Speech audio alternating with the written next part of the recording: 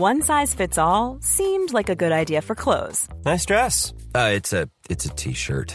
Until you tried it on. Same goes for your healthcare.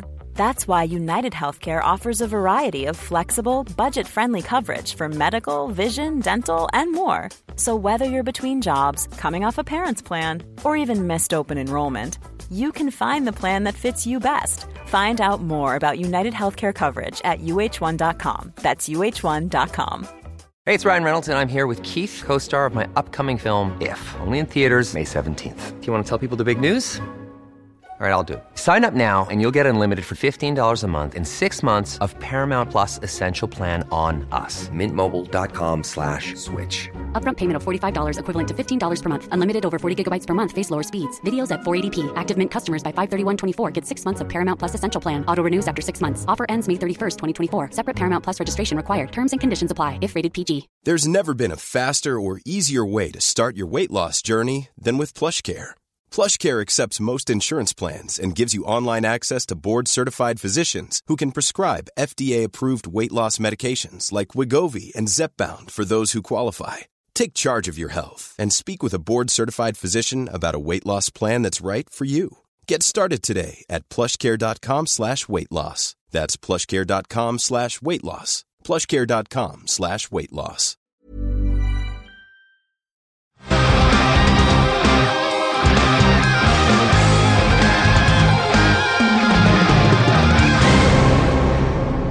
Hello and welcome. This is the Osher Günsberg podcast. I'm Osher Günsberg. Thank you so much for being here today. My guest is Adam Richard. You can find him on Twitter at Adam Richard. Yes, 2 first names. I know.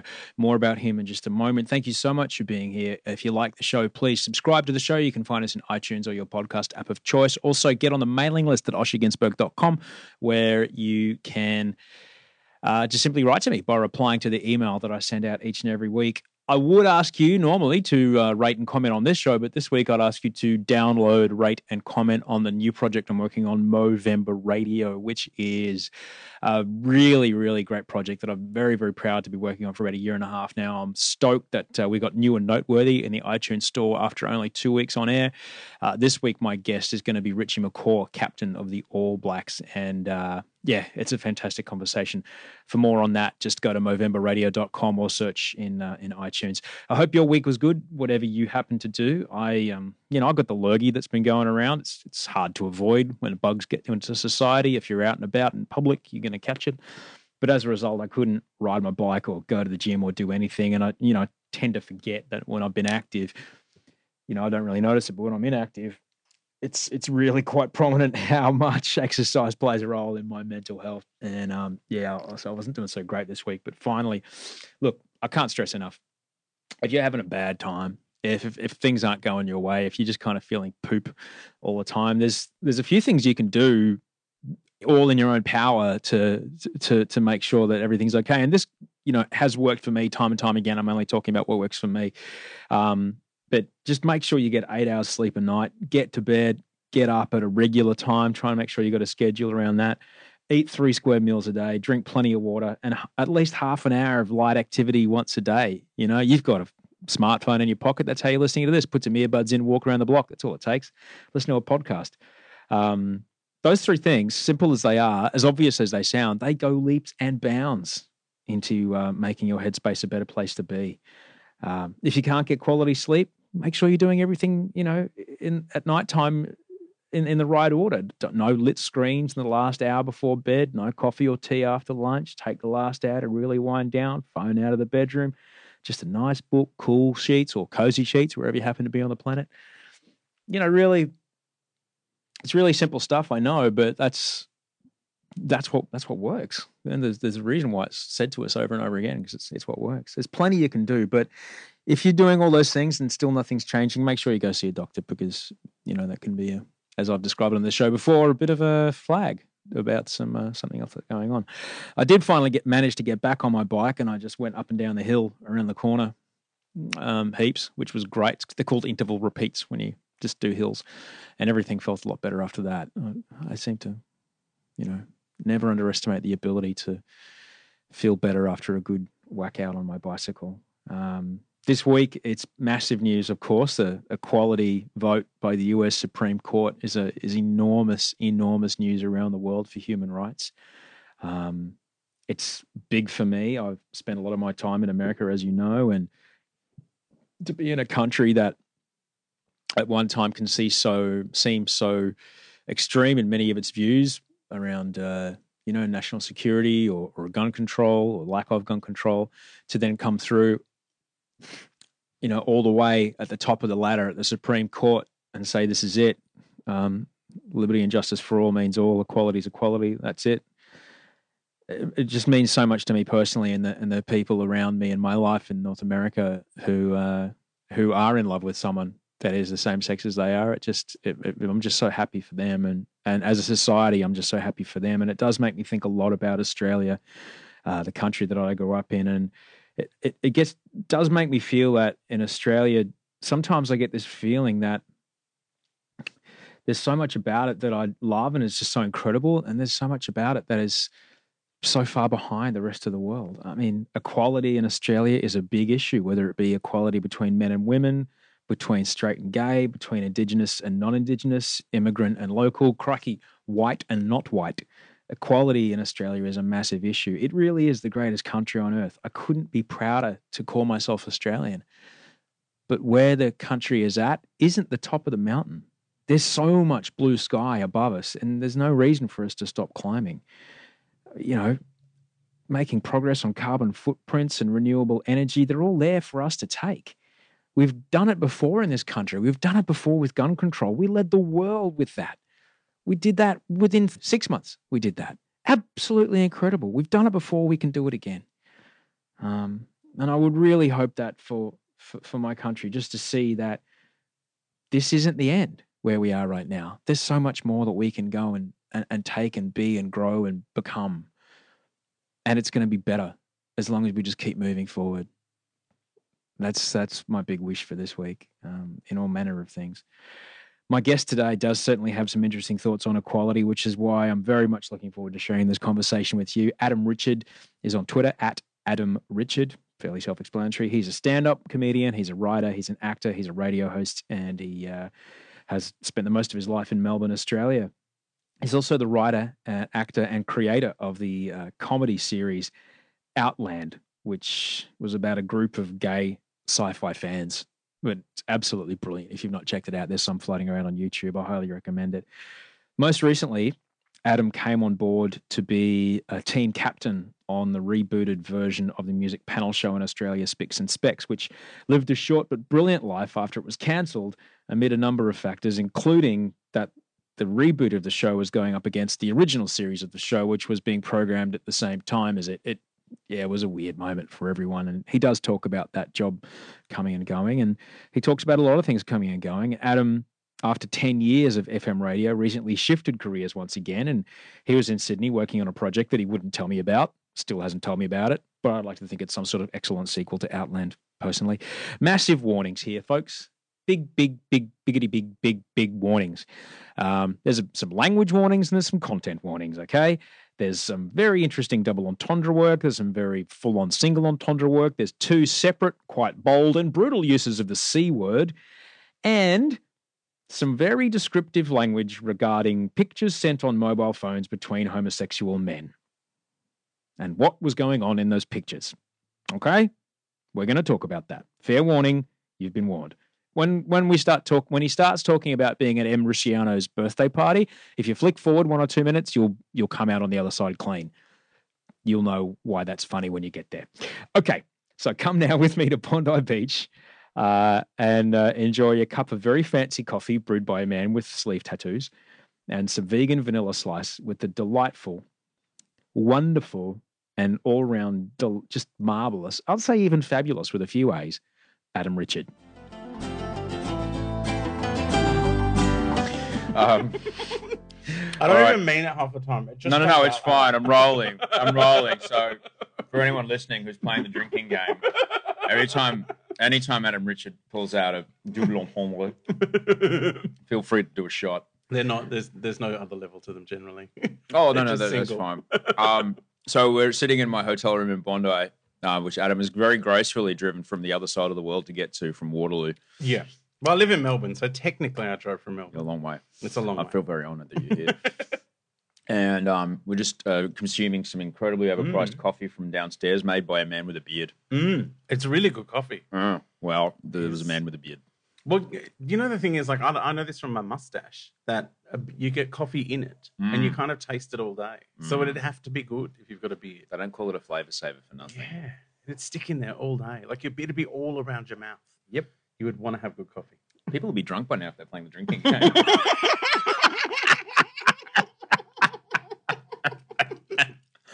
Don't.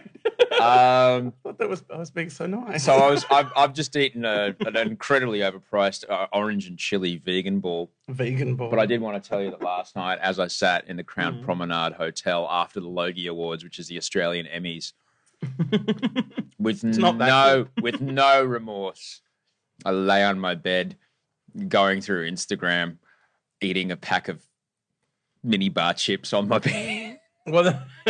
In my underpants. Were they the deconstructed chips? Were they the... No, just kettle sea salt. Oh, okay. Eating crunchy hotel chips in a bed. Because sometimes when you go to a hotel, they only have Pringles. No, you don't want Which that. are like Deb chips. Like they're chips made out of dehydrated potato that's been worst. reconstituted and then fried. They're so a little weird. too...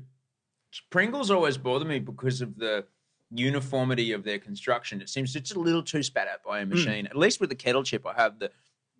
this looks somewhat like it was cooked by someone. How does it go with the vegan? Are they cooked in animal fat? Or... Depends how far after midnight you're going.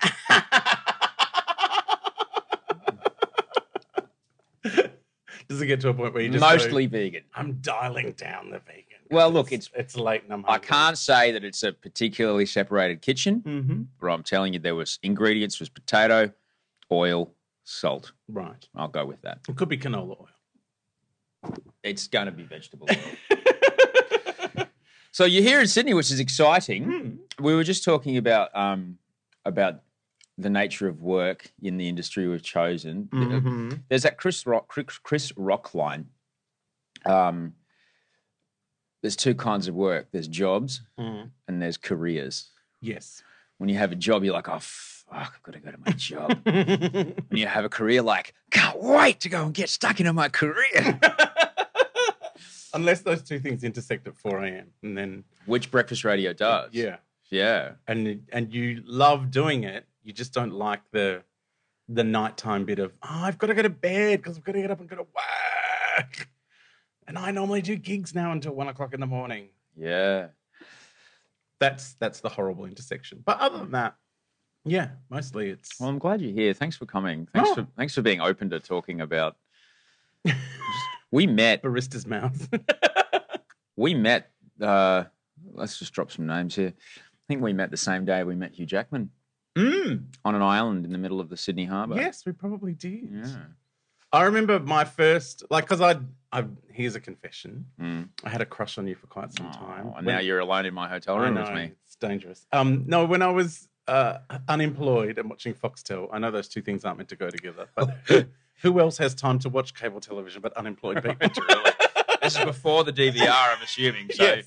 you're watching live. Yeah. I was watching live Channel V and you were, with your long hair. And I was that's a long time ago. Oh, a very long time ago. Yeah. I had no job, no career, no nothing. And I was like, I want that guy to be my boyfriend. He seems so fun. And he's cool. He knows all about music. And then the first time we had a conversation, I think we were sitting near each other at a Star Trek screening and you screamed, if they separate the saucer section, I'm going to lose my mind. And I went, oh, he's a nerd, bless. That's probably about right. I would have said that too. There's a strange feeling that goes in my body when you're seeing the Enterprise has nowhere left to go, and then they cut to a shot of the bridge. You're like, oh, here it comes. It's going to happen. It's going to happen. It's going to happen. And then they do it, and I just kind of lose it. And it's only happened like 3 or 4 times. Like, it's a really rare occurrence. And it's amazing. It's awesome. When they do it. Except that time Deanna was allowed to fly and she crashed. No, we can't have that. But it's not like, what was that incredible cartoon that was on the TV? Star Blazers. which was about a group of they were from Earth, and they had Yamato. They had pulled the ship Yamato off the bottom of the ocean, and they'd turned it into a giant spaceship with a huge particle projectile cannon out the front of it. And they had to cross the universe to destroy some guy who's trying to kill the Earth. Unfortunately, every episode they found some way to fire this gun. Yeah. It's like Voltron or G-Force. Or the Thunderbirds as well. Whirlwind Pyramid. Here we go. That's how you do it every time. I used to get excited with Thunderbirds. Oh, they're gonna. Oh no, of course they're gonna do that. They do that every week. Do they? They always get shot down the tube into the spaceship. But is that like NCIS where you just know what's going to happen? It's kind of like boring married sex where you know it's going to happen. There'll be an orgasm. It'll be an orgasm. May not be a world shadow. You know, there's a routine. Well, that's a bit different this time around, but we know. And now we know where we're going. We're after the third ad break, and here comes the forensic guy.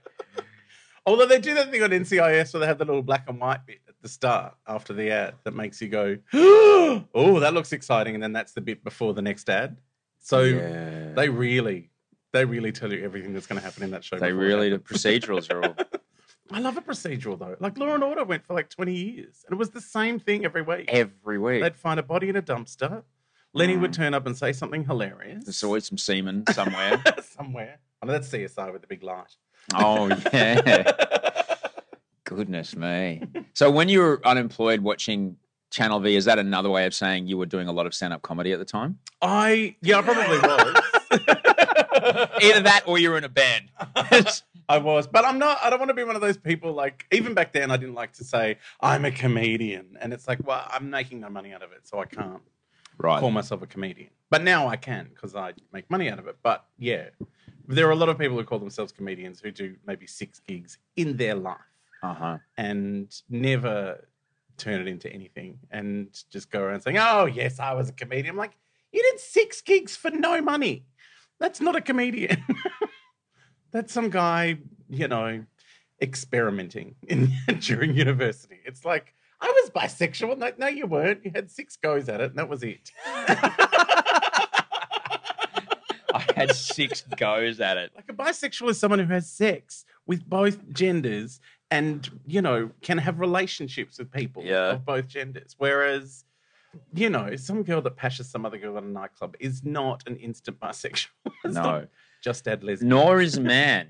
Nor is a man that has, pashed a couple of blokes. I know. At a Sydney Gay and Lesbian Mardi Gras in 2000. It doesn't make me bisexual. You have to live the life. But I know what it's about. I'm like, okay, not for me. Yeah, it's a bit scratchy. Well, I got it. I understood. Yeah. I'm like, oh, right, I get it. Because he was bigger than me. I'm like, okay, I get it. He's kind of bigger, and I get, it's rough. Oh, this is what it feels like to be small. I understand. Not for me. Not for me. No, I get it, I got it, though. So when was stand-up the thing? When did you know that you could actually when did you know it could be a job? Oh, God. I don't know. All my friends were doing it. Like, I hung around in stand-up circles. Yeah. With a bunch of people that I did, like, plays at uni with. Not that I went to uni. What did you study? I didn't. I did 4 weeks of cinema studies and then left. So all my friends were at uni. And I was hanging out with them. I'm doing this the wrong way round. Let's go backwards. Let's go. Let's. Oh, God. Yeah. You're younger than me. I was born in 1974. When were you born? I appreciate you thinking I was younger than you. I was born in 1971. No. Yeah. I'm an old lady. Okay, so 1971, Victoria, Melbourne? Yes. Grew up in Carlton. Went to school in Carlton. For folks who aren't from Australia, can you describe Carlton in the early 1970s? Carlton in the 1970s and 1980s was halfway between... I started in Brunswick, which is now Hipsterville. Total. My brother and his boyfriend used to live there. Beards and coffee there. Yeah, goodness. A lot of beards and coffee. But now, back then it was a slum.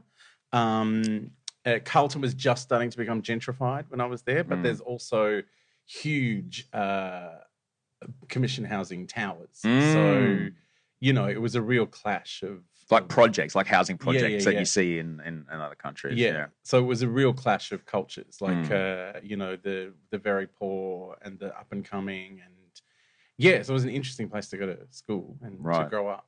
And a lot of brothers and sisters? Or? No, just one sister. Yeah, older? Younger. I know, I should be the responsible one. How many years apart were you? Oh, 2 years nearly. Oh, it's me and my brother are Year and a 2 years half? apart. How did you go having someone else show up? Was it tough? Not really. Well, she was a girl. Right. She, made me look much less butch than I already did. Right. Like Michelle was kind of tough and, sporty, whereas I was, quite effeminate, even at school. Well, this is the thing, because I saw it with my brother. The whole idea that people think, it's a choice to be gay. It's like, no, you're coming out that way. You really do. And anyone that's grown up with a brother or sister who's gay, you go, that's. It was always like that. It was always like that. It might have taken them a little while to put a name on it, and that's okay. It can take as long as you want to put a name on it, but it's not like you suddenly decide one day, I prefer this to that. You're just like, no, you're just wired different from the get-go. Like the people I identified with when I was a kid, like, I thought the funniest person on television was Mr. Humphreys in Are You Being Served? Okay, so Are You Being Served was, I believe the correct term is camp as tits. Yeah, so camp. It was the campest British, completely politically incorrect sitcom. Yeah. I'm talking like with timpani boom when you saw boobs on screen, like that bad. And Mr. Humphreys was... he was frequently measuring someone's inside leg. Yes, very much. Mr. Humphreys, could you go downstairs? First time I've been down all day. Like, to say shit like that, like left and right. Yeah. And there was often, calls of, I need you in ladies on Andre in 5 minutes. Oh, it's going to take me 10. That kind of thing. It was almost like a weekly carry-on film, wasn't it? Yeah. I loved carry-on movies as well. Yeah. Kenneth Williams, hilarious. The way he had that affectation in his voice. I'm sure he wasn't born speaking like that. But the way he had that affectation in his voice. It was almost like he was singing half the time. Truly. I know. Oh, you did that so well. Well, I did it a lot as a child. Oh, you impersonated? Oh, yeah. Yeah, right. Obsessed Did with people carry-on laugh movies. when you were doing the... Yes, hilarious. The And camp child in the house. And you thought, there's something here. Did you put two and two together? Yeah, essentially that's been my whole career, talking puffy and hoping for the best. Puffy's a very Australian word. Talking, puffy, and hope for the best. There's your T-shirt right there. That's your, that's when you go to the high school graduation, commencement speech or the careers day. Just talk puffy and hope for the best, boys. Puffy and hope for the best. Good luck. Fine. You'll be fine. It'll be great. But I'm guessing Carlton in the 70s might have been a difficult place for or was it all right? High school was fine because I was in year 7 in 83. So like Boy George was a big thing in Maryland. So there was kind of an understanding or an awareness. And Village people had just been humongous. Yeah. Village people were so big in Australia. It's not even funny. And people did not understand it. Oh, my grandmother took me to see You Can't Stop the Music as like a serious film to go and take kids to. It's Steve Guttenberg on roller skates. Yeah. Doesn't get better. Valerie Perrine dancing around a spa. At the spa. In the steam room. In the steam room. Totally fine. Totally fine. G-rated. Yeah. There's music. There's songs and dancing. There's songs and dancing and hanging out in the YMCA. Like, that's it. Boy, howdy. So your grandma took you to see that? Yeah. And did you go, oh? No, you know what? I never really tweaked with that one. No. I guess because there's a lot of overt sexuality in it as opposed to, behaving camp. Like, they're two very different things. Like, I know that some people say, if you're gay, then you like being effeminate and being homosexual are two very different things. You can be effeminate and heterosexual. I know a few. And you work in television. Well, and you work with them all day. And you go, okay, all right. And then they go, well, got to get home. Wife and kids are waiting. You go, what? They're often executives. We've been making dick jokes all day. How are you? Yeah. So you're right. But that is interesting for some people, because I understand that there was a time when we talk about these carry-on films or Are You Being Served, the affectation, the telegraphing of sexuality was a little I guess I don't have to talk to tell you. I don't know. Yeah. Where does that play into it? I think that came from a time when it was illegal. And it was like a way of going, yes, we don't have to have this conversation, this will happen later on tonight. I guess that's part of it. It also, a lot of it came from showbiz traditions, and there's a whole language, there's a whole. I heard Polare. there was a whole what was it called? Polare. Polare. It was in New York, Manhattan. It's gone now, but there was and in Britain, and complete coded Yeah. language that men spoke to each other to organize sexual rendezvous. Yeah. Let's And- have a kiki. Came from Polare, which is right. the Scissor Sisters song. Wow. Yeah. I know, it's fascinating. Well, it's interesting just listening to you talk. You've slipped in and out of it like 4 times so far. I know, it's part of who I am, and I always think of there's like a different me. There are 2 me's. Yeah. There's the fabulous Adam Richard, who With is 3 A's. Yeah. Who is extremely camp and talks like this the entire time. He's very annoying. So, yeah. But, because I was that person for 10 years, Yeah. I now am in this weird space where I feel more comfortable about being camp. Because there's a real thing in kind of gay subculture where to be effeminate now is to be seen as sort of not properly gay. Oh. Or you're betraying the brotherhood or something. I don't know. There's a weird sort of shame about effeminate men. So That is very interesting. I know. That is really very interesting. Because I've got, I went to an all-boys school, so lots of my friends are gay. Yeah, what a surprise. You just have to go on percentages. And I remember after high school when it was kind of okay for people to start coming out, there was an initial spike of, then there was frosted tips and PVC pants, and people would say hamburger with the letter S in it, and just all this kind of stuff. And then by the time I got to be about 23, 24, it kind of all calmed down a bit. But initially there was an enormous telegraphing. There is a bit where when you finally kind of say it out loud to people, and also it's really hard. When people talk about coming out, you say it happens once. It happens all the time. Yeah. You constantly have to come out to people. It's every time you meet someone new, it's, there might be an odd, awkward moment where it's oh, have you met Janine down in no, I'm gay. You have to say it all the time because some people don't really pick up on it. So sometimes the more flamboyant you are, the less you have to come out. It's easier. Wow. Because it becomes a constant thing. Friends of mine who are very, straight acting in inverted commas, seem to be doing it all the time. Right. It's a constant. And I would find that exhausting because it's emotionally a difficult thing to do. Now, I guess nowadays younger people will be easier, but for my generation. Certainly to strangers every day. And you're absolutely right.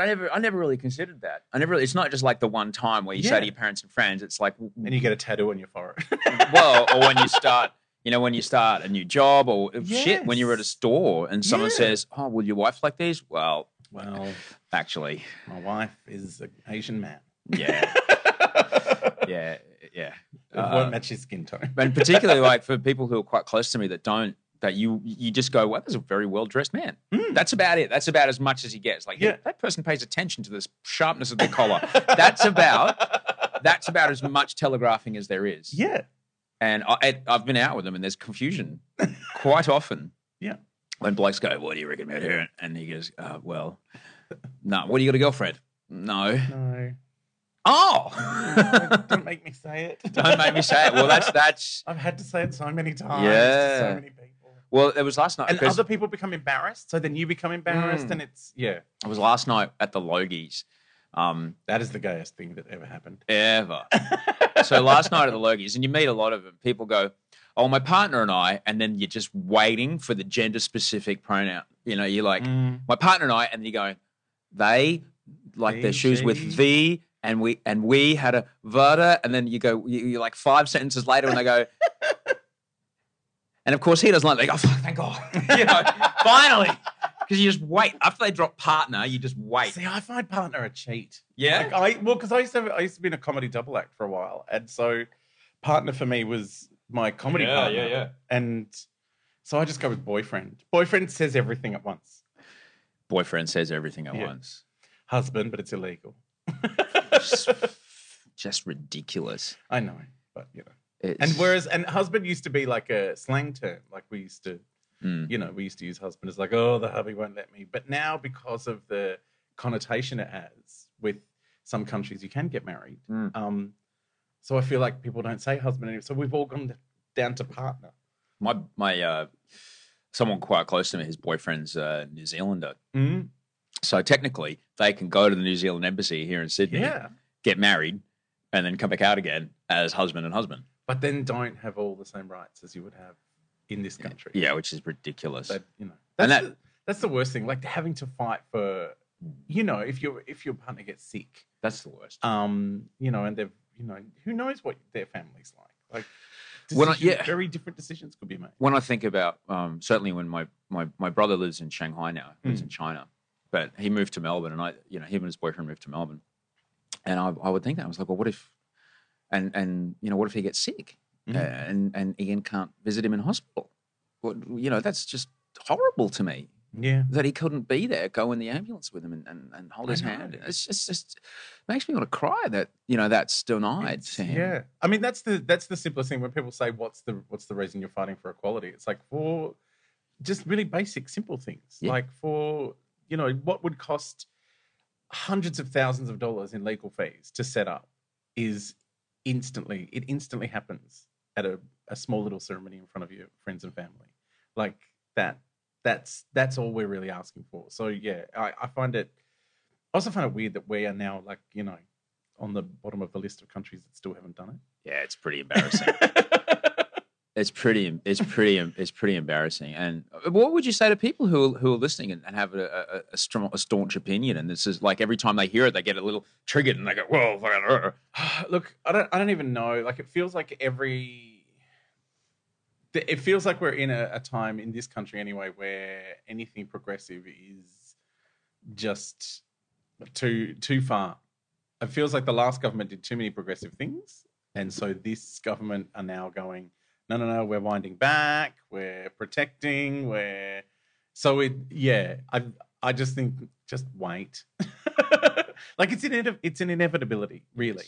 Like it's happening around the world, and yes, there are countries where people will still be killed because of it, but in other parts of the world it's become just the norm. It's so not an issue." Yeah. And I feel it's got less to do with another person than what faith you might have. Yeah. It really has absolutely it's just change. People don't like change. People don't like any kind of But it's a false idea that you can go back, because going back sucked. Yeah. So we have this nostalgia. It's called it's truth. It's a fact. It's called hedonistic. It's called euphoric recall. Mm-hmm. Euphoric recall allows us to only remember the awesome sunset we saw over Java when we were in Bali, that great cocktail we had, and that song that played when we were on the dance floor. But you forget that your bags got lost, you got dysentery, you got ripped off by a T-shirt merchant, and you lost your wallet. So you forget those parts about your holiday. You only remember the good parts. And that's how human beings have second children, because they forget the horrific, they forget the pain. Well, there's but you know what I mean. Genetic imperative. But it's that's what's called euphoric recall. So we tend to think that back in the past things were better and blah, blah, blah. They weren't. They were fucked. No. They were fucked. People made "Are You Being Served?" and called it comedy. It was funny. It was funny. Horrendously sexist. It was outrageously horrific. Outrageous. But yeah, there's no security, I think, in winding anything back. And I think that's what any kind of fundamentalism is. It's like, wait.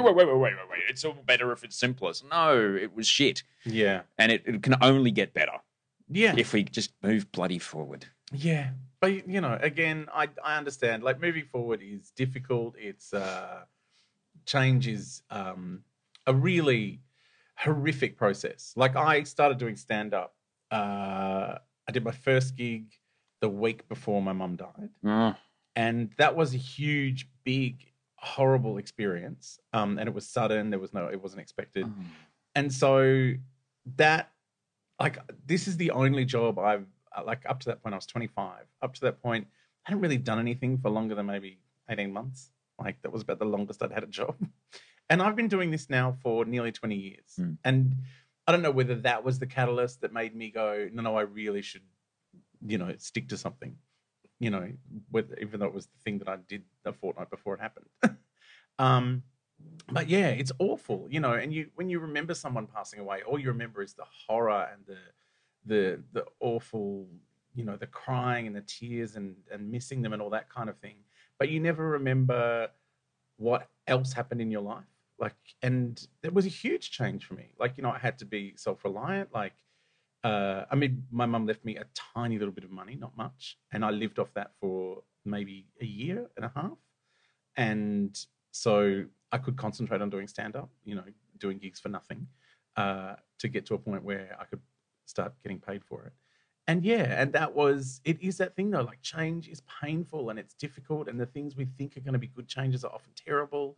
And the things we think are going to be a horrible change end up being amazing. So even with gay marriage, I see a time where I will lament the passing of what it was to be gay in my time. As soon as we have equality, we'll have nothing really to fight for. So there's no need to ghettoize. There's no need for us to be protected in our little enclaves and hang out together. And there won't be as much need to create, distressing and invigorating art. There won't be any need for drag queens, who are all about visibility and they're all about, look at us, we're not going away and all that kind of thing. It won't be that kind of world anymore. People just live, in the suburbs like everyone else and, for want of a better word, be normal. And that'll be sad for me. I grew up in a time where most people were dying. The people older than me were all dying in their thousands. And so, we have no older role models. My generation are the oldest group of, large group of gay men alive.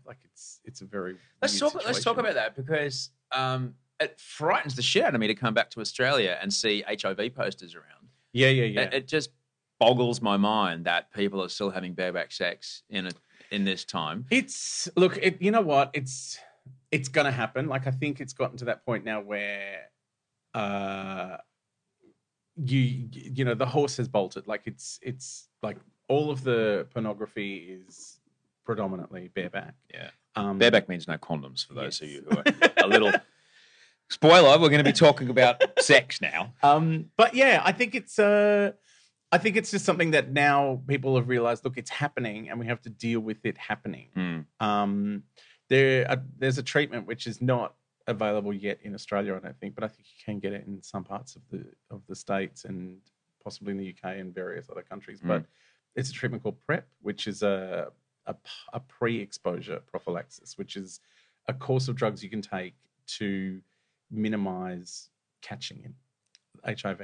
It is essentially a vaccine, for want of a better word. It is, I don't know what the results are, the stats are, but it's, apparently it's really, really good and can completely minimize transmission. Wow. So we do live in a time where it's manageable. And that's the thing. So, but let me talk about this because there's a few things that I remember. One really hit me. It was after I saw Black Swan for the first time. I went back and saw it 3 times, by the way. I've never seen a film in the cinema 3 times. Oh, wow. It was that good. I was just blown away by it. And I remember talking to an older gay man. He's not much older than you, but he said something very similar. He goes, I'm pretty much the oldest gay man I know.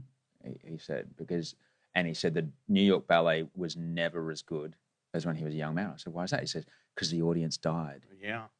The audience died in New York. Within 2 years, everyone that was a subscriber to the ballet died. Yeah.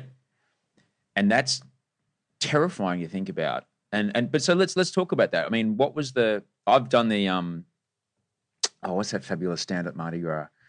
The glam stand. Yeah, right on Driver Avenue. I can't remember the name of it. The Bobby Goldsmith. Bobby Goldsmith, that's right. I did Bobby Glam Goldsmith. Stand, and I hosted it one year and it was fantastic. And then, it was all fabulous and lovely and we were having a fucking ball. And then one of the floats went by and I can't recall which one it was, but the drag queen that I was there with, we were having a great time. The drag queen just burst into tears. And I held her hand. I said, "What's up?" And she just went, and she was older than me. She just went, so many people. Yeah. And what was it like? Well, see, this is the thing. I was like it was all the generation kind of older than me. So I didn't really know that many people. I didn't lose. One of my best friends from when I was 19 has nearly died a couple of times, but he's like a cockroach. He's going to still be here after the end. Yeah. But yeah, he was in intensive care once for like 9 days, I think. Oh. And it was just like, yeah, he's done. Yeah. He's finished.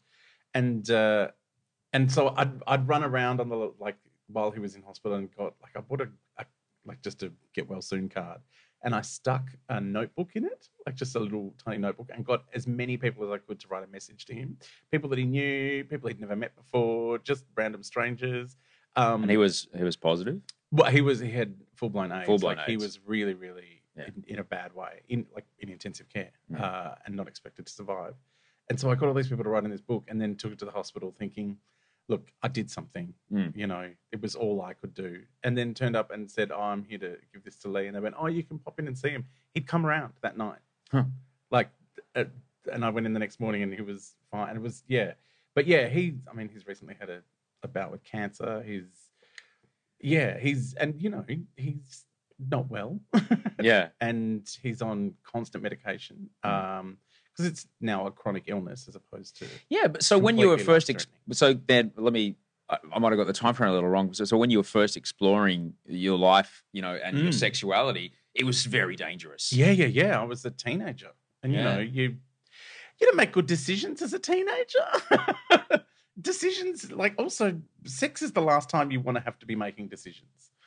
You are not in Robin Williams famously said, God gave men 2 heads, but only enough blood to use one at a time. Yeah, that's true. Yeah. And it's,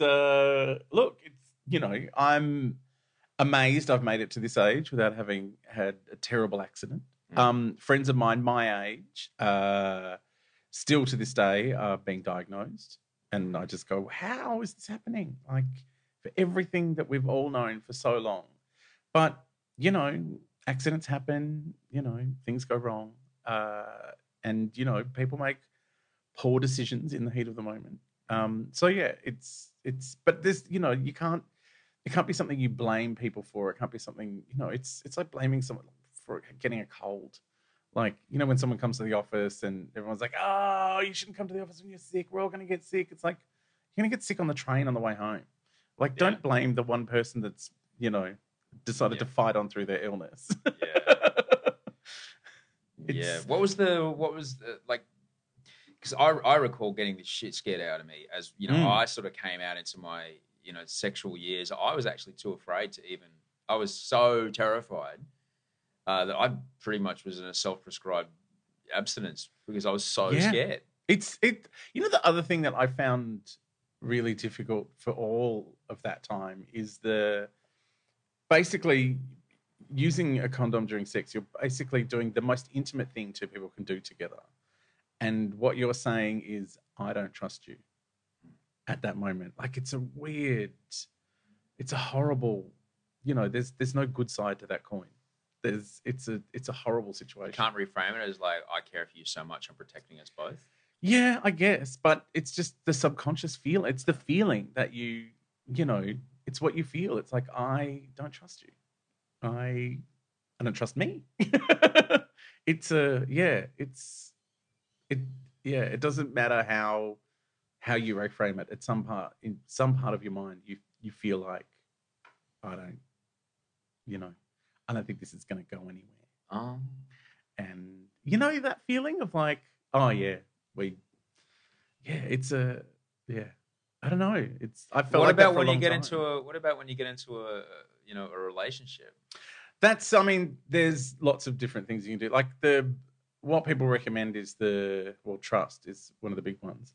But talking about it, getting tested together, and then getting retested after about 3 months, just to before you decide to do anything risky in your relationship, and then being completely faithful to one another. Or if you're gonna be one of those couples that plays around outside the house, then there's you need to have real boundaries set for that as well. Yeah. But Yeah. It's no similar. It's no different to straight couples. Exactly. Straight couples have that conversation. Oh, you would have to, Yeah. especially if it was that would be worse in a straight relationship because the way you create a family basically involves having unsafe sex. Yep. And yeah, that would need to be a very difficult conversation.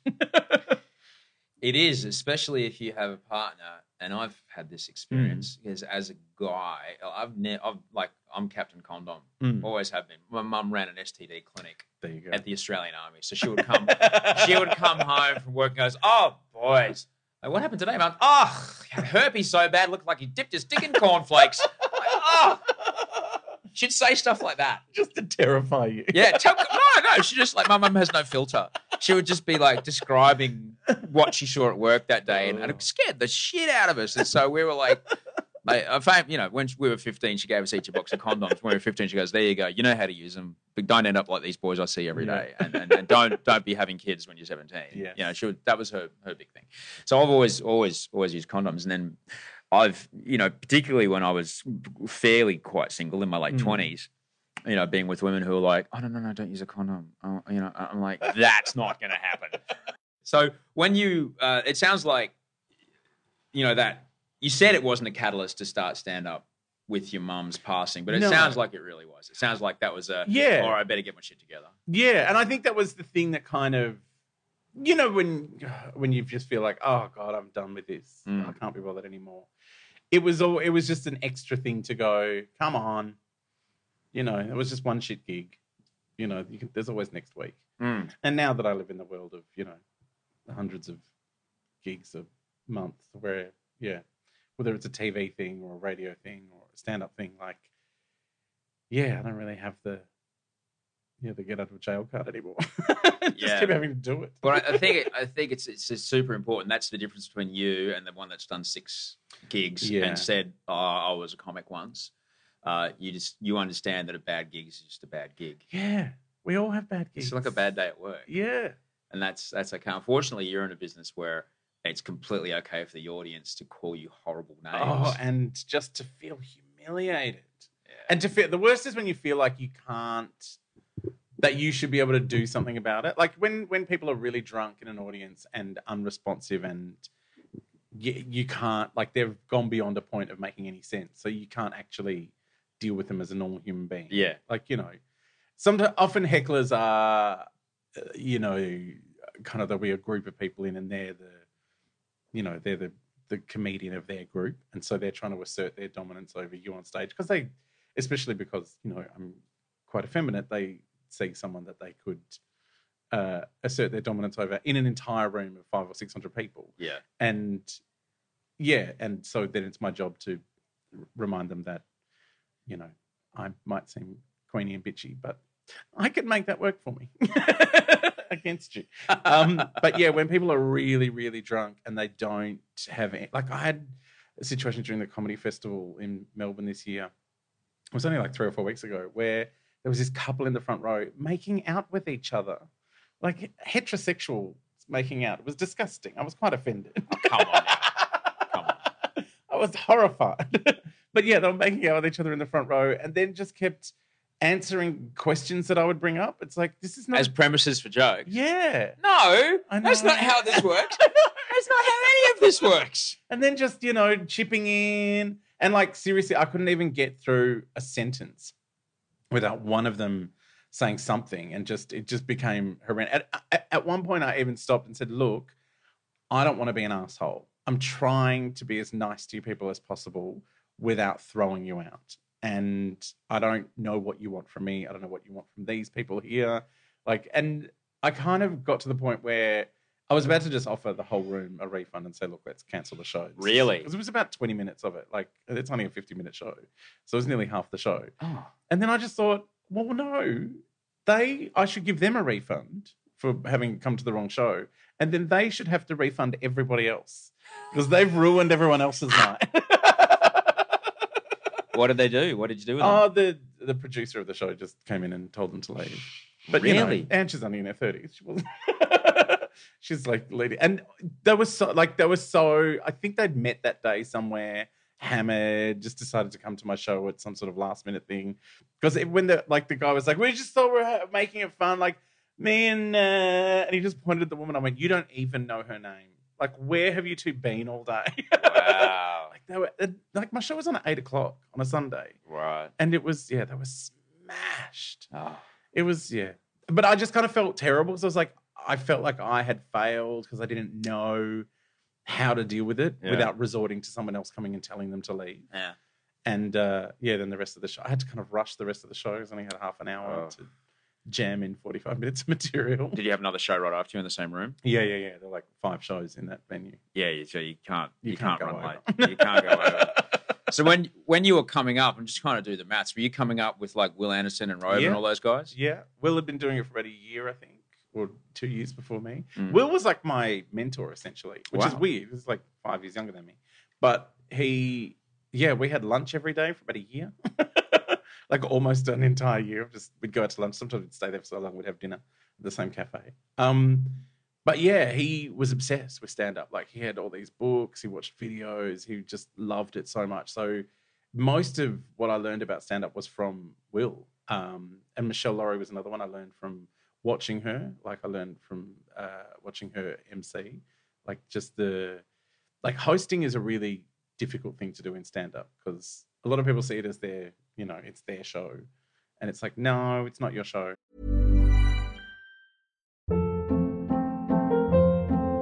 Hold up. What was that? Boring. No flavor. That was as bad as those leftovers you ate all week. Keke Palmer here. And it's time to say hello to something fresh and guilt-free. Hello Fresh. Jazz up dinner with pecan-crusted chicken or garlic butter shrimp scampi. Now that's music to my mouth. Hello Fresh. Let's get this dinner party started. Discover all the delicious possibilities at HelloFresh.com.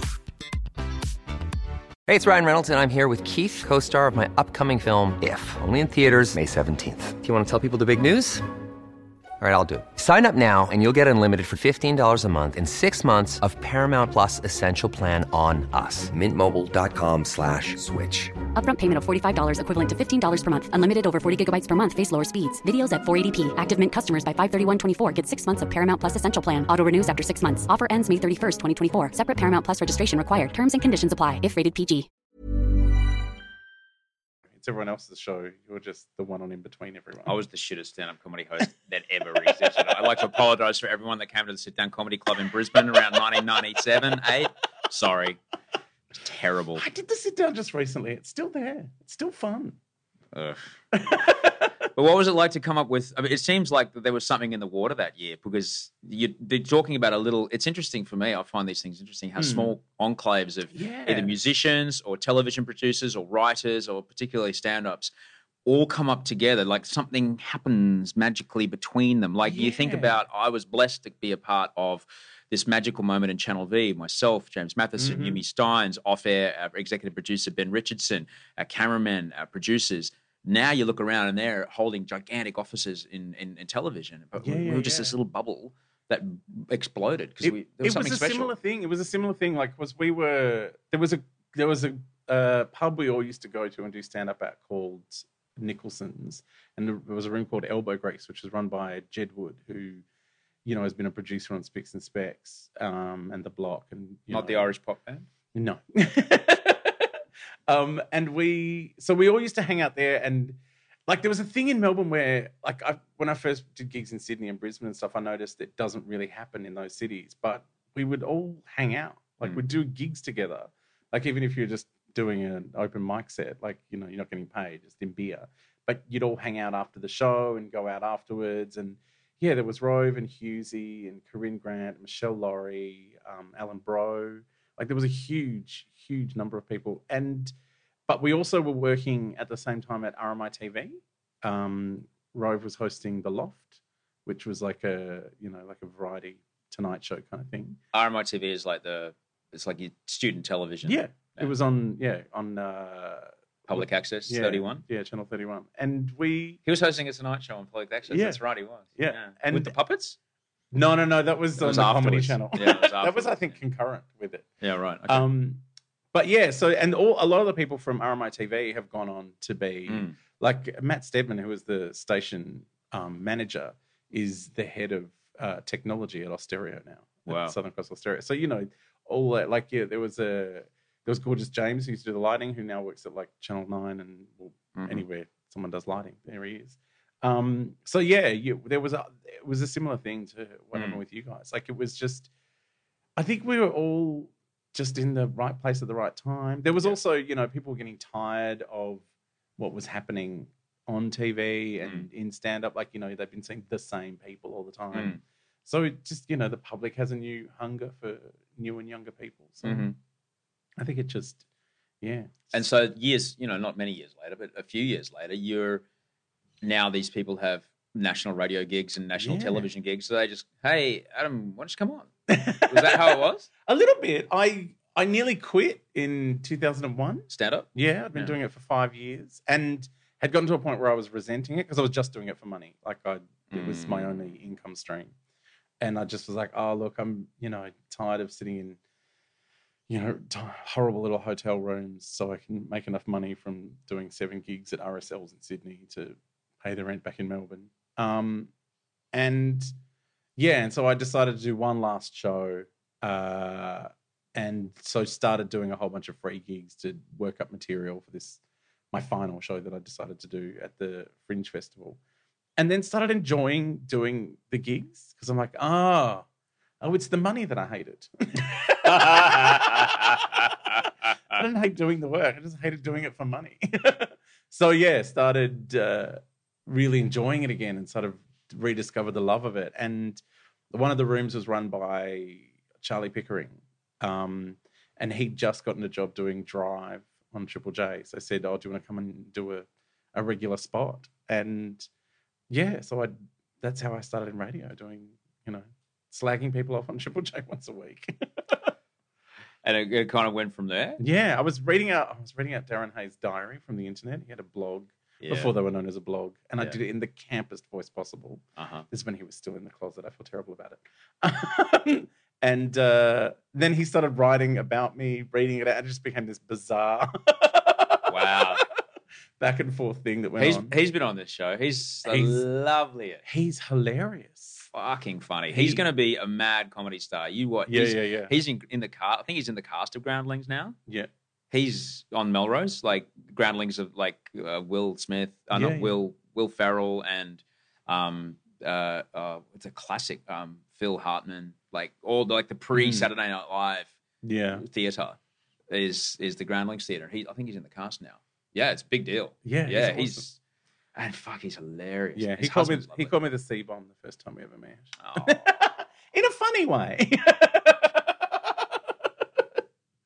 How did the exchange go? You can say it on this show. I said, it was one of those, those wanky radio station things where poor musicians have to prostitute themselves for airplay. And so I'd gone to one of these record launch things. Yeah. And the label person had said, oh, this is Adam. He's from Fox. And he's gone, oh, lovely to meet you. And I said, I used to read out your diary on Triple J. And he goes, oh, you're the cunt. It was really cute. So you say you didn't like doing the stand-up for money. Once you had the radio job for money, how did the stand-up change? Stand-up, like when I was doing radio, it's really hard to be good at stand-up when it's not your only job. Mm-hmm. So why is that? Just because you can't concentrate on it as much. Like you can't devote as much time to writing and preparing. And like if you talk to Will, he'll tell you that, all the shows he did when he was doing radio, he's not really that proud of. Like, they were good, but his first show he did after leaving was, because you're trying to feed a content monster 3 hours a day. Yeah. That's tough. Yeah. And your brain's only got so many ideas in it. And also, you're doing stand-up at nighttime after getting up at 4 o'clock in the morning. You're, even if you have a nap in the afternoon, like the three solo shows I did in the midst of that 10 years I did on radio, were like one of them, I think I just turned up with a list of topics, which I'm kind of proud of, the fact that I managed to do the show. And people didn't walk out screaming in horror, like, oh my God, this is the worst thing I've ever seen. People laughed, people paid money, they were successful, I think. I don't know. Yeah. But yeah, I don't feel that I did my best work. But yeah, it's you have to really, it's a craft as much as it is, like there's a whole lot of kind of weird artisan shit that goes on with stand-up that people don't see, like It just looks like it's off the cuff. Yeah. Like, that's always been my one thing to say to anyone who's starting out and young. It's like, try to forget how much you've written. Like, try to forget the writing. Just remember the punchline and see if you can find your way there on stage. Like you're telling someone. Because an audience can smell something prepared from miles away and they don't want it. They want to believe that you're telling them for the first time ever. Like that they're experiencing this, like it's like a lie that we all tell each other. Yeah. But we believe it. You go and see a stand-up like, oh my God. It was and then he said this, like, yeah, I was there last night. It's the same thing. Yeah, that's wacky, isn't it? I know. When you realise they've memorised an hour's worth of material. Yeah. Word for word. I know. My buddy Luke Heggy's a stand-up. Oh, I love Heggy. He's hilarious. Really? Yeah. I've known him since I was 8. We're like mates from 1982. Oh my God. Yeah. And I saw him the other night at the Loft at the Enmore Theatre while bloody what's his name was downstairs, long hair, British. Noble. Ross Yeah. Noble. He's downstairs putting on a fucking rock concert. Yeah. Because he's got all these music grabs that he plays. And Yeah. the audience is roaring and it's not soundproofed very well, the room that Peggy's got. But the density of his material, like he and I lived together. We would play 3 games of Scrabble a night. He is such a word nerd, like a complete, the density and the nuances. And like he just plays this, I'm a labourer. And here's some things I noticed about the world. He's neglecting to tell you that he has 2 master's degrees, which he does. And he's travelled to maybe 57, 78 countries. Yeah. He's ridden his bicycle across the Andes. He's seen everything. Yeah. And so when he goes, you know what, if you drink bourbon, it doesn't need to have adverse effects like, jet ski ownership and things like that. Brilliant. I love him. Fuck, he's funny. That's one of the things I think that made Hughesy so successful is that he sounds uneducated and stupid, but has this Baroque vocabulary. Oh. Like, just the things that come out of Hughesy's mouth, you're like, what is this? He crushed last night at the Logies. Yeah. He crushed. That opening monologue was fantastic. Yeah. Just throw bombs at the network he's now got a job on. And the owner of the venue he's doing the job in while on the network. Great. That would be a nightmare gig, the Logies. Like I see, poor Michael Pope while the ad breaks are on. So just for folks who've never been to a television taping, if you're live, there's 3.5 to 4 minutes between the show where everyone jumps up and runs out of the room or tries to rush over to the table to try and hustle at their next job or, tries to rush over to a neighbour's girl or guy and tries, hey, what are you doing later? And then poor old Popey has to try and keep the room warm so that and shut them up when the audience comes down because then the next presenters are coming out with this elaborately staged gag and people are going, yeah, so anyway, I'll talk to you later. They're shouting as loud as they can. If you watch the Logies, look at the wide shots, everyone's standing at the wrong table, shaking hands, getting mobiles out. I know, and Popey's and so Michael Pope's a while ago who's been doing it since Jesus was in short pants.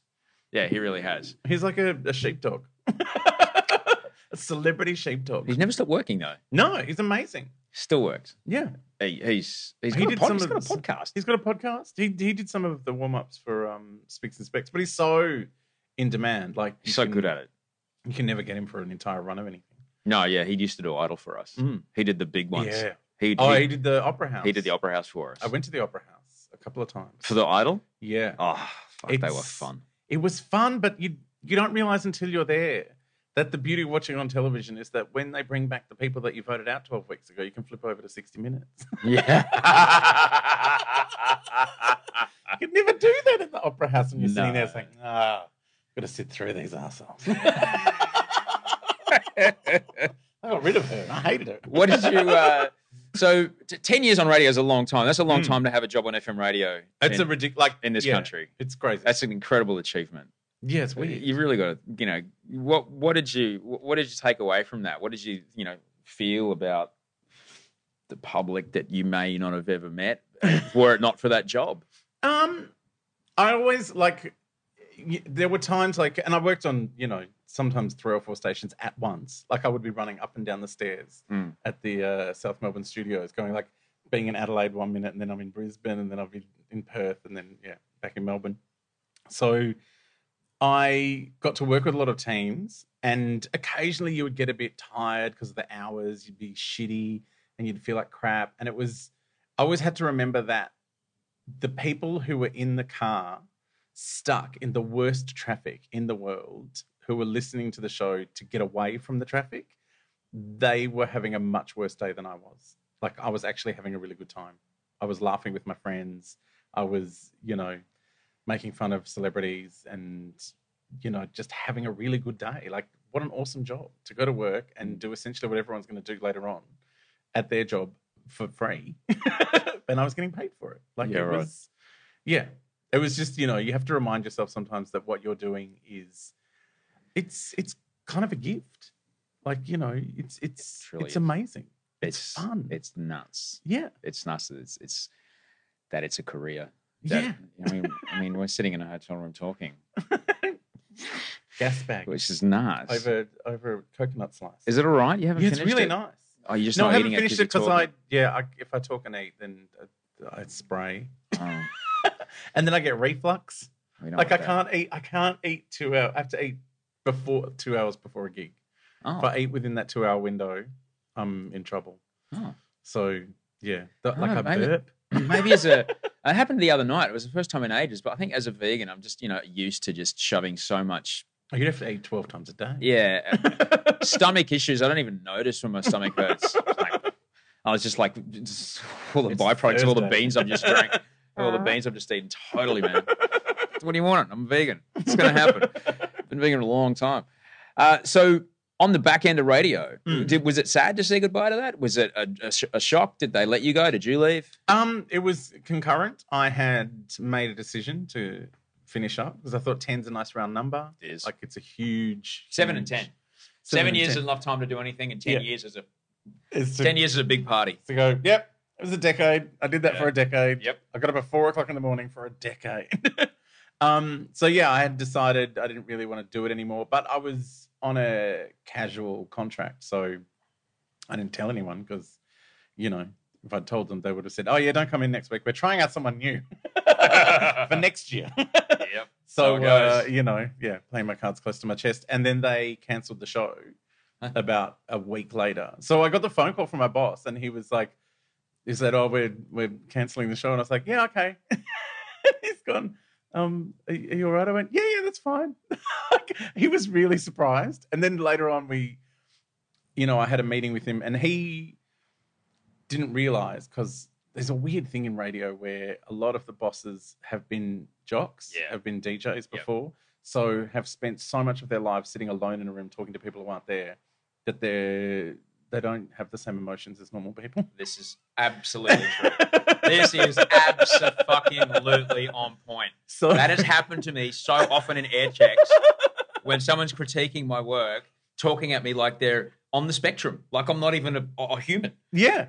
Because you're absolutely right. They've just sat in a room forever. But then again, I've done that too. Yeah, I know. I sat there for 5 years in a room by myself in the middle of the night. But you start to think, that it's fine to behave like that. But so he called me into a meeting because he wanted to say, look, they didn't need me next year. And I was like, oh, I just assumed that was part of cancelling the show. He goes, no, I don't know. He goes, well, now, yes, but then no. And I'm like, well, I had decided, he, after this long, awkward conversation, he said, so, he goes, I'm really sorry. And I said, well, I had kind of decided to go anyway, but I was going to tell you at the end of the year. And he goes, oh, why did you just let me go through all that? And I went, I enjoyed watching you squirm. Who was it? Dave Cameron. Oh, wow. Dave. Yeah. Hi, Dave, if you're listening. Who is lovely. Yeah. I adore Dave. But yeah, he's great. He's a great bloke. Yeah. Yeah. I think I've had a similar conversation with him. Yeah. I think everyone about hot hits. Yeah. I remember that. He's a lovely guy. He's a really lovely guy. But it's such a weird Radiohead thing where you think one decision does not equal, but it does. How? Yeah. So on the back end of that, now suddenly you've got this machine that you've been crafting, not just your stand-up writing, but now you've got this relentless demand for content, doing 4 different shows a day.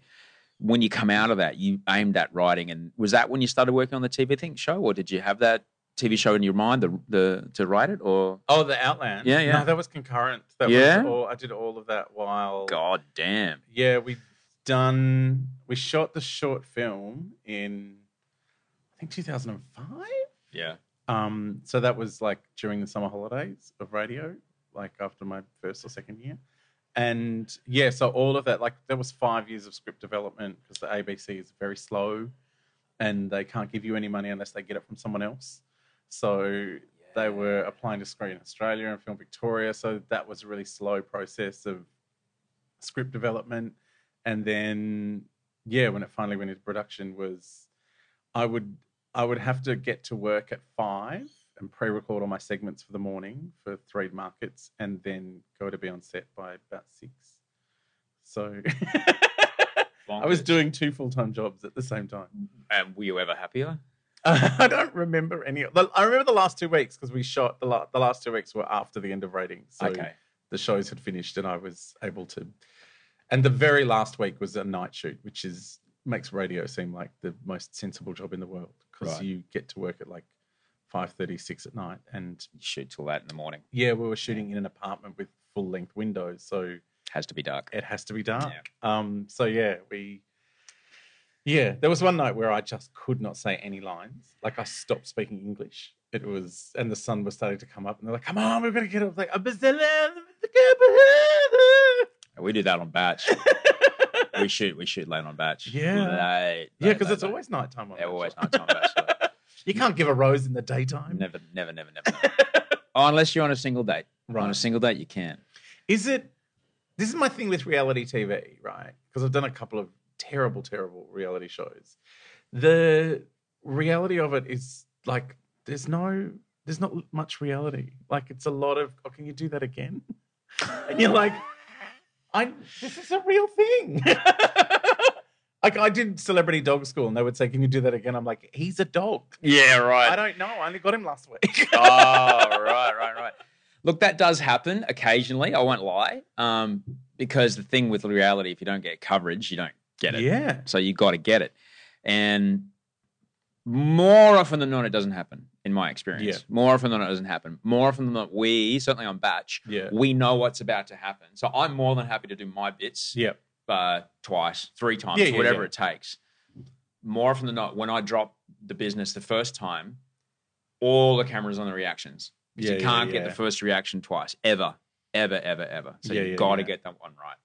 Sometimes when you see me delivering business, the girls have already gone. Yeah. Or I've done it before the girls have got there. Because like there's a particular, like say they're going to do, like they're walking out of the scene and they have to go do something straight away. There's no time to bring them back and, can you just cry again? You can't do that. Yeah. You know, because ultimately on Bachelor, it's quite real. Yeah. And the girls really do, and the boys really do fall in love, which is really, really nice. Yeah. And it's lovely to have that as a job, to be around people that are falling in love. It was a bit tricky when I first started, though, because I was still kind of like just divorced. And I didn't know what was going on, and there's all romance, and it was triggering me heaps. And I was like, I used to do stuff like this with my ex, and they're in love, and there's boats and jets, and so it was a bit tough. But now I've got a girlfriend. It's actually quite nice. I'm like, oh, it's nice. It's a good idea. I might go do that. I had that. I used to work in a sex shop, and I had that same thing when I was single at the time, and everyone, adult bookshops are kind of essentially a mecca for infidelity and other bad behaviour. Pretty much. And so it just makes you... Especially the ones with the booths. Yeah, we had the booths. Oh. And yeah. Aren't they a thing of the past? Now you can get bloody... I know, it's on the internet. Porno. You do it on your phone. Wank.com on your phone. But yeah, I've had the same thing where it would set off a thing in me where it was like, I felt like I was going to be single for the next 10 years after that. But was it really hard? Was it an everyday thing? The first season? Yeah. Yeah, I felt I've failed at love. Pretty much. Here are all these people. I was still in the it's never going to happen again, as you do. I mean, that's the thing that I tell you about divorce, is you really, because we're human, Simon Reynolds taught me that we have the structure of depression, that it's global, that it's personal, and that it's permanent. Yeah. That it's global, like and everything in my life is now broken down, not just my marriage. Everything in my life is now broken down. Well, it's kind of like I became unemployed afterwards. That it's personal, that, for example, this job is ending because this person doesn't like me or my job. It's like, no, it's just a business decision. Yeah. And that it's permanent, and therefore I will never get a job again, or I'll never fall in love again. Yeah. And you can just challenge those three things. Like, well, it's not global. All these other things in my life are working. It's not personal because it's just money, and it's not permanent because it's completely irrational to believe that I'll never work again. Yeah.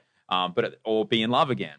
But at the time, when you're watching Tim Robards, shirtless walking down the beach, and There's an amazing specimen of humanity. Jeez, I saw him. I took a photo of him and Sam Wood last night at the Channel 10 after party, discussing secret, passing the torch, secret bachelor business. Yeah. It was great. But it's nice now I'm with someone. It's so nice because I haven't been with someone for such a long time. And to finally be with someone, I was single. I wasn't really doing much. I was just like being single and reading my book. There was I'm sober, dude. I'm not going to go out and go to clubs looking for girls. And also, then you only meet drunk people. Yeah, well, there's Netflix. I can watch 3 seasons of Archer. It's so much more fun. You get fat that way. I want to ask about there was a thing in the paper, you got an apology recently. Yeah. Did you have to pursue that, or that was just one email, or how? Because they're loath to do that kind of thing at a newspaper. There was a shot fired. Right. A legal one. Yeah. What Adam's talking about is there was an article in the newspaper. What I'll do, I'll tell the story. And then I'll call my lawyer and ask if I can tell the story. And if I can't tell the story, I'll edit it out. So if we jump from this part of the conversation to the next bit, I've called the lawyer. Does it make you want to do, there's, that whole victim blaming thing. Does it make you go, oh, well, I just won't turn up to anything. I just won't go to the opening of that. Or I think as much as you want to see Avengers before everyone. I think that happens for about, 3 or 4 minutes. Yeah. But also, I was super proud to be like, I am so happy with my life right now. Yeah. I am happy to be back out walking around red carpets with this woman I'm in love with and her daughter. Boom. This is me being very happy and in love. Here I am. How much fun is it being instant dad? Well, that's the fallacy. You don't ever try and be the dad. No. The best I can hope for is to be a person in her life. Yep. I'll be polite. I'll show manners. I'll expect politeness and manners. That's where it ends. It's kind of fun though. Like I had a boyfriend for 5 years who had a kid, and so on the weekend we had a kid. Like it was just like having a weekend family. How old was the kid? He was 7 when we got together, so it would have been 12 when we broke up. But yeah. Wow. But I think the trick is you never, for me, and I learned this, never discipline. Never. Ever. No, well, it's not your job. No. And they'll test you, and that's okay. Yeah. That's their job. That's their job to test you, and that's their job to, wedge themselves between you and, them. That's okay. But, I think it's actually wonderful. I would always just say, what would your dad think about that? Yeah, he wouldn't let me. So do you think maybe that's you the line? Do that's it? the that's as far. And you know what? That's as far as you can go. Yeah. That's as far as you can go. Yeah. I actually did that the other day. Would your mum be happy? It's pretty cold today. Would your mum be happy if you left without a jumper? And then she's in a jumper. And that's it. That's all you have to do. Yeah. That's all you have to do. But I do relish getting out the dad material. Oh, the dead center of town? Which way do we go? How do we get up there? Well, we could take the ramp if you're so inclined. Hey! It's fantastic. I love the eye rolls. Oh, teenage eye rolls are the best. I don't know how I know that I'm kind of getting close to her heart when we were at the ice cream store the other day and they were playing 50 Cent. Bum bum bum bum bum bum bum, that one. Yeah. And I'm doing a bit of, and she's like, I'm doing a bit of bad dancing. And she's like, could you not? I was like, yeah, that's right. Dad dancing. Could you not? Stop it, Osh. That's embarrassing. Yeah, I was like, unreal. You care. Victory. So it's nice, but it's really nice. It's nice to. I spent so long alone. It's lovely to be in something, and because I think as humans we're better together. And but how about you? You're loved up at the moment. I am. Well, and he lives here in Sydney, so this is why I'm spending so much time up here. Yeah. Long distance relationship is easier than I thought it would be. Yeah. I did one when I was a teenager, which was a nightmare. But yeah, it's been kind of. I guess when it's going to work, it's going to work no matter the obstacles. Mm-hmm. And yeah, it's been fun. It's my first sober relationship, which has been weird. Like He's sober or you're sober? Both. I mean, he has the odd drink here and there, but I haven't had a drink in, God, nearly 2 years. 2 years in July. Wow. And yeah, so it's kind of my first relationship where I haven't had fights about nothing because we both had far too much to drink and just there's a paper on the thing and why is the paper on the thing? Yep. You know, I don't like it when you put paper on the thing. Well, I didn't even know the thing was there. Or starting arguments with the two magic words, you always. You always. Oh. That's the death knell. So I'm 5 years sober. Wow. Yeah. Was there a catalyst or just stopped? Oh yeah, I stopped because I couldn't stop. Yeah. I tell people I think I had enough. Yeah, people ask me, don't you miss? I said, no, don't worry. Don't worry. It was a quota, and I took care of it. It was a life quota. Everything I could drink until I was 80, I'd done by the time I was 36. So don't worry.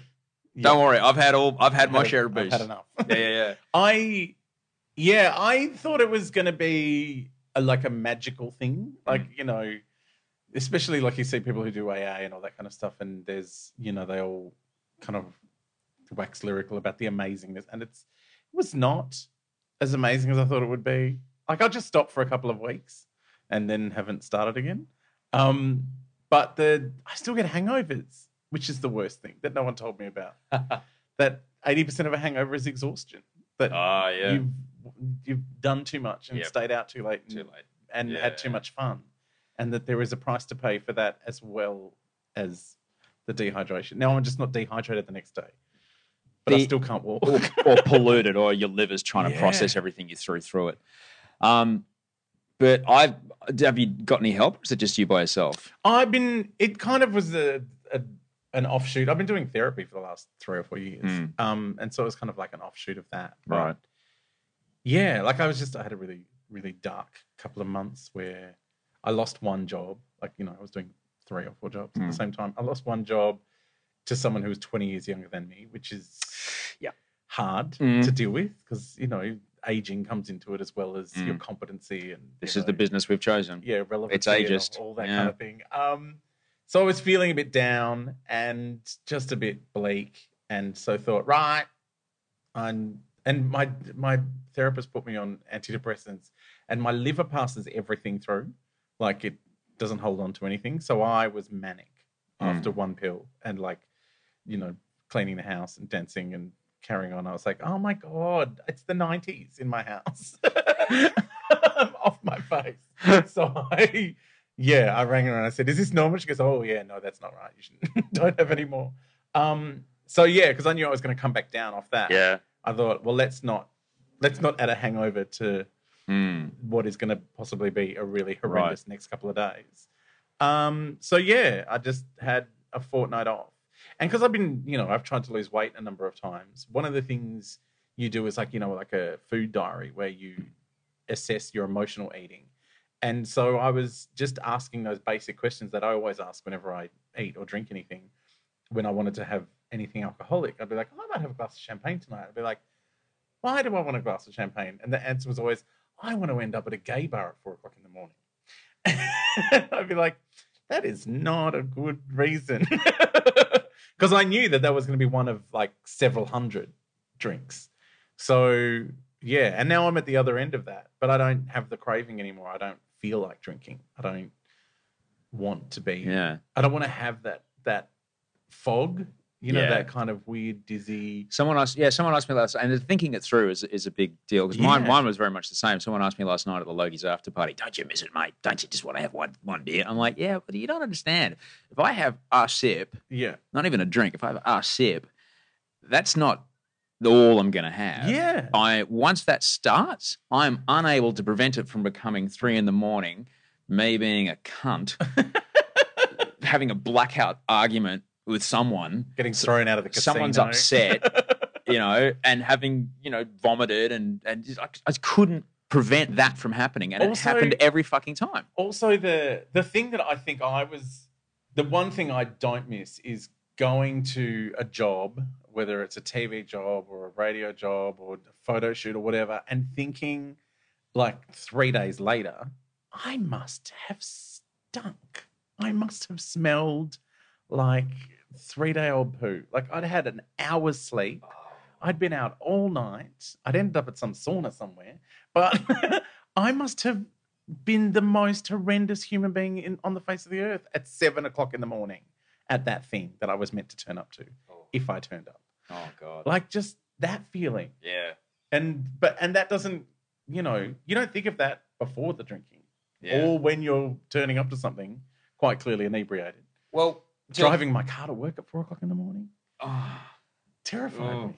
Well, for what you said before, it's good because I don't have to do it alone. Yeah. That's the best part. And the thing you talked about with people waxing lyrical, there's a fair bit of work that goes into. Yeah, I imagine. And that's really interesting. Mm. And it's I found it enormously therapeutic, and it gave me the gift of living the rest of my life not being that guy anymore. Yeah. So and that's where the whole name change thing and everything came from as well. So I get to be a different man than the person who was. Like someone asked me last night, what would you like to have said to yourself as an 18-year-old? And I would have said, which I knew at the time was true, but it took me 18 years to believe it. That great line from Dean Wormer in Animal House: "Fat, drunk, and stupid is nowhere to go through life, my boy." Which I was for a long time. Yeah. Yeah. I guess because I've done it the other way around.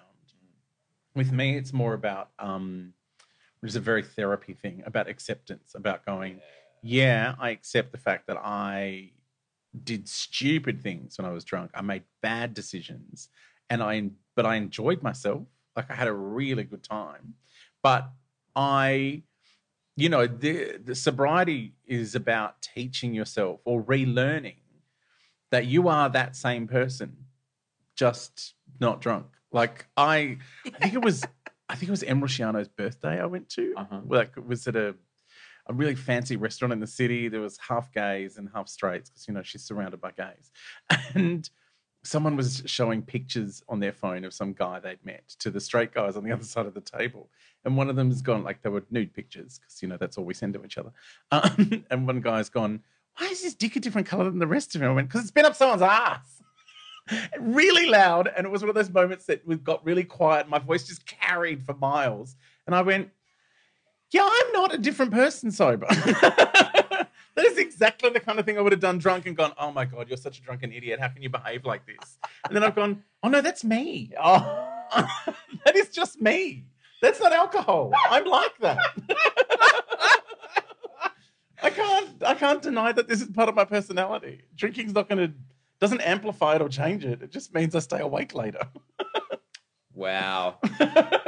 That's beautiful. I know, that was the moment I realized I could be sober. Oh, that's poetic, man. That's poetry right there. There's someone right now going, maybe I will try this not drinking thing out.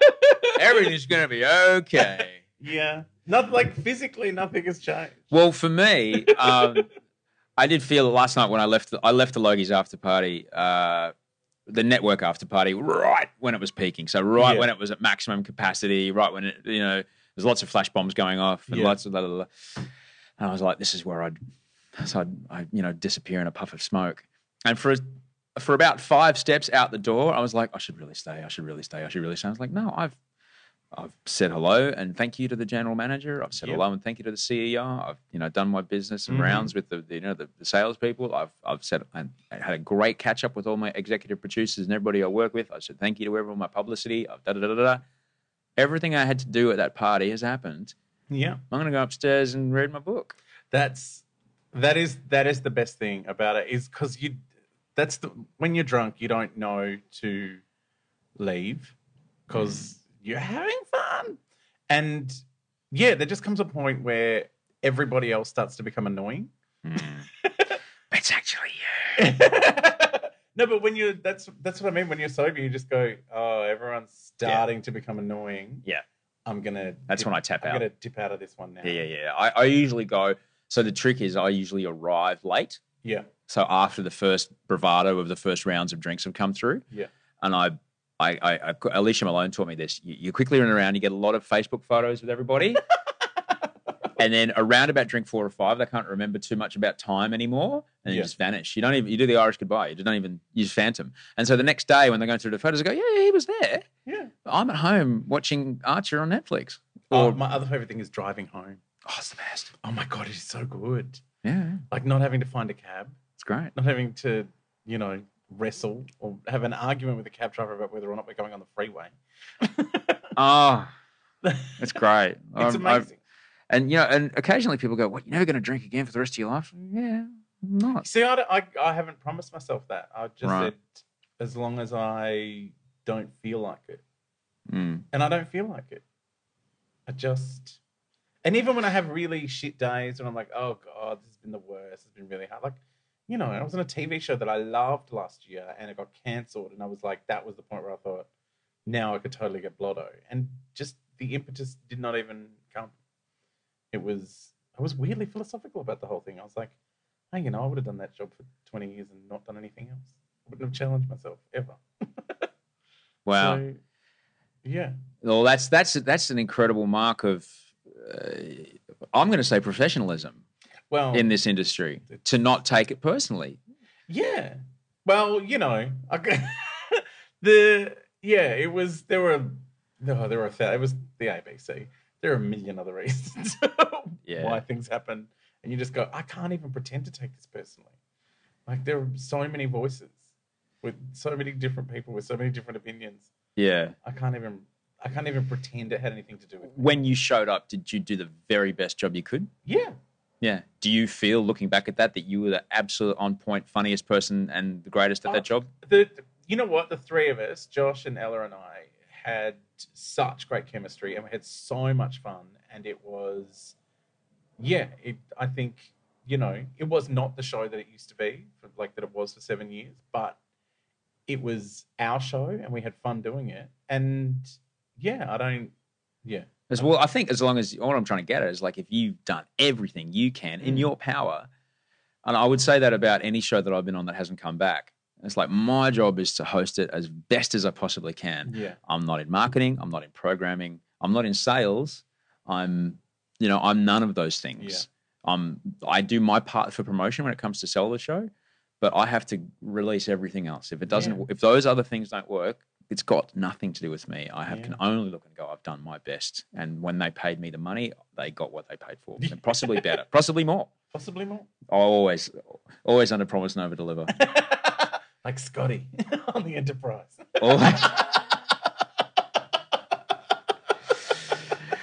Always. We've made a circle. Always. Wait, at the Rocky Horror Show the other night, about 2 weeks ago now, so we're sitting down. It was the opening night. It was very fancy. I hadn't been to an opening night thing for a long time. And we're sitting down, and I'm fairly, I was like, okay, that person's here, I'm a bit okay. And I was just sitting down. Audrey goes, George Takei's next to us.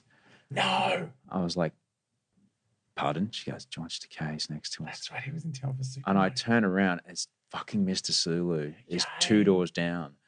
I didn't punish him. I didn't want to go near him. It was just nice enough to go, just to be 2 seats away. He'd probably be lovely with it. He seems like a lovely guy. Seems like a lovely guy. The greatest killer story. Killer, getting turned by his own country, put in a prison camp in the 40s. Oh, amazing tale. So, I've had you for a long time, which I'm grateful for. No, Because please. you've been here for ages, and you started a new job today, as you said. I did. So, and that's okay. I don't want to keep you too late. But you know what? Now you're on the back end of this. I'll talk about the Specs and Specs, which is the show we were just talking about. I'll talk about that in the intro too. Yeah. Because we kind of came to it very quickly. Yeah, sorry about No. It's fine. It's fine. So now you've got that behind you. Now you've got the FM radio thing behind you. You've got that, not only have you written and produced and starred in your own show, but you've also been on this behemoth brand show. Yeah. Going forward, there's a lot of opportunity ahead of us with digital media, Adam. What are you doing? Where are you going? Do you know what? I love doing this. I love doing podcasting more than anything. It's great. If there was a way for it to pay the mortgage, would be awesome. I kind of I feel like someone, and I don't want it to be me because I'm not very good at managing myself, let alone other people, but someone needs to, it is an untapped potential for sales, for marketing, I know so many people that listen to podcasts that would never go near a radio station. Absolutely. I don't watch TV anymore. Just on demand, just torrents, just whatever. Well, no, I've got the Netflix and the Stan, and I'm thinking about the Foxtel one, but it's blurry. They don't do HD. Pants. I know. You have to get the actual Foxtel box to get HD. I know. It's like $1 billion a month. But yeah, the podcasting thing I love, and I loved doing it when I worked at the radio station. We used to use the studios. And they were so good. But yeah, it's been a bit more difficult just doing it on a handheld. We can't take phone calls and do all that kind of stuff. But yeah, I love podcasting so much. So I'm kind of, the two I do are kind of irregular and, all over the place. And also, it's relying on other people, which is also hard. Because, you can do it on your own. You invite someone over and you interview them. But, when you're working in a team with people, it can, you've got to be in the same city at the same time. It's awkward. Yeah, it is. Especially when no one's getting paid. Here's the thing, though, and I've said this on this show many times before. It costs me money to do this podcast, and not only in the hosting fees or whatever, but also the time and the effort that it takes. It takes up writing, recording, everything. It's probably about 6 or 7 hours each show. And I don't know about you, Adam Richard, but my hourly rate is quite, Yes, it's significant. But the value that this show has brought me in every other aspect of my career is priceless. Oh yeah, definitely, absolutely priceless. I did Can of Worms with Chrissy. I did a trial one when she was, basically seeing whether she was any good at it. It was some of these big format shows you do like a week or two. Yeah, it's like a tech rehearsal or we did. I think preview nights. I think we did about 20 episodes of Speaks as a team before we did our first one in front of people. Right. And then we did 2 in front of people that never went to air.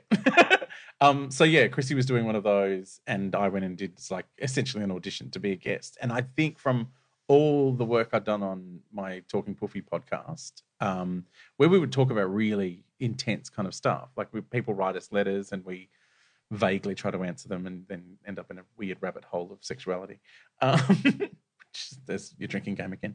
But yeah, I think from doing that, I really performed well on that show. And so then when it did a real one, and then they called me back for another one.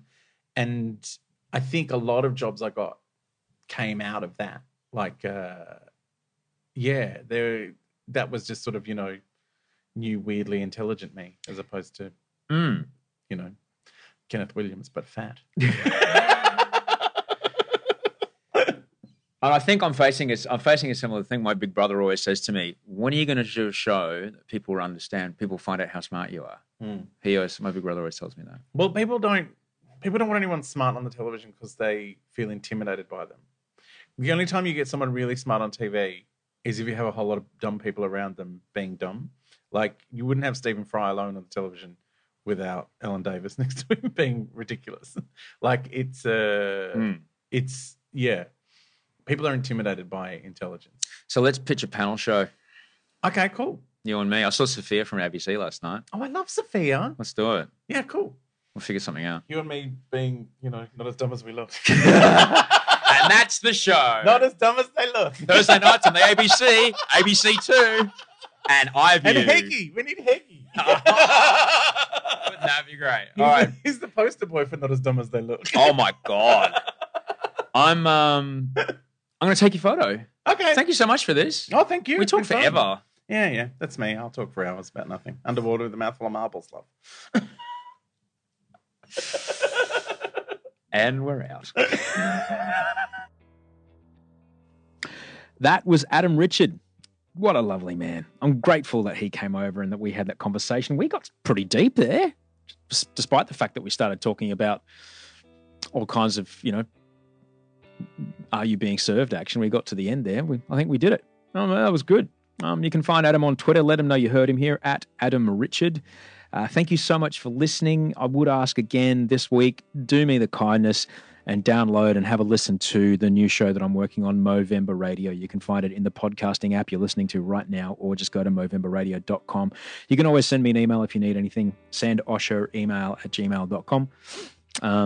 Other than that, get that 8 hours sleep in, man. Get to bed early, get up early, go walking around the block, listen to a podcast, eat 3 squares, drink a bunch of liters of water. Be kind to each other, sleep well, and dream of beautiful things. Thank you so much for being here. I'll talk to you next week.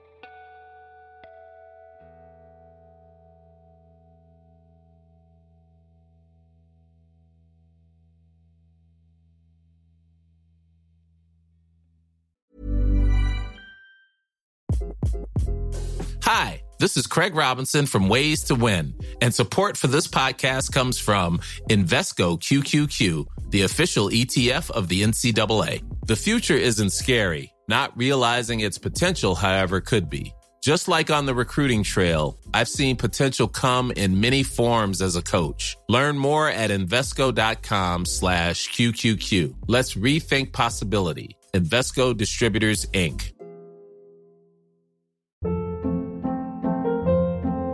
Hold up. What was that? Boring. No flavor. That was as bad as those leftovers you ate all week. Keke Palmer here, and it's time to say hello to something fresh and guilt-free. Hello Fresh. Jazz up dinner with pecan-crusted chicken or garlic butter shrimp scampi. Now that's music to my mouth. Hello Fresh. Let's get this dinner party started. Discover all the delicious possibilities at hellofresh.com. As humans, we're naturally driven by the search for better. But when it comes to hiring, the best way to search for a candidate isn't to search at all. Don't search, match with Indeed. When I was looking to hire someone, it was so slow and overwhelming. I wish I had used Indeed. If you need to hire, you need Indeed. Indeed is your matching and hiring platform with over 350 million global monthly visitors, according to Indeed data, and a matching engine that helps you find quality candidates fast. Ditch the busy work. Use Indeed for scheduling, screening, and messaging so you can connect with candidates faster. And Indeed doesn't just help you hire faster. 93% of employers agree Indeed delivers the highest quality matches compared to other job sites, according to a recent Indeed survey. And listeners of this show will get a $75 sponsored job credit to get your jobs more visibility at Indeed.com/podcast. That's Indeed.com/podcast. Terms and conditions apply.